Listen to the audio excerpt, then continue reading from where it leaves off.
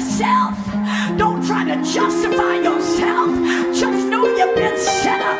And the very fact that they hate you is a sign that God is about to bless you. And the reason some people don't really praise God is because you ain't ever been hated. But when you are the somebody that everybody said would never be anybody, and God makes a liar out of all of it, it will make you. You'll dance if you ain't even got no music. And if you can't dance, you'll sing.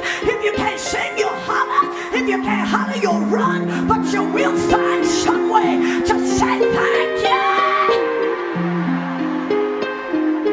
When he prepares a table before you in the presence of your enemy, it will make you praise him. So if my praise bothers you today, honey, you got to excuse us, because there are some of us who understand that our entire life ain't nothing but a miracle.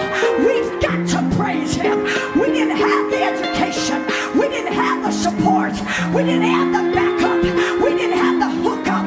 We didn't have the credentials. We got where we are by the grace of God. And we didn't play silly games to get here. And we didn't compromise our character to get here. We got here, and we understand that if it had not been for the Lord.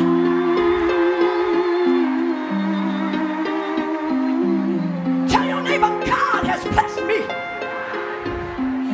God has done it. I ain't gonna hide it. I ain't embarrassed by it. I ain't gonna apologize for it. I didn't do it. God!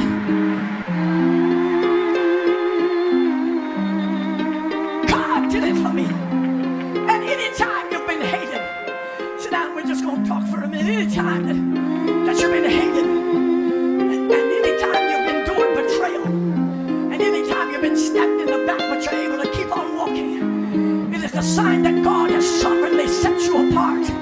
He has selected you for success, because there are others that have not been through half of what you've been through, and they are dead and gone. The very fact that you are still here, the very fact that you have survived, the very fact that you have your right mind, that you know to smile when you're supposed to smile, and you know to wave when you're supposed to wave, the very fact that you even made it, it ought to be a sign to you that it is the Father's goodwill to give you the kingdom.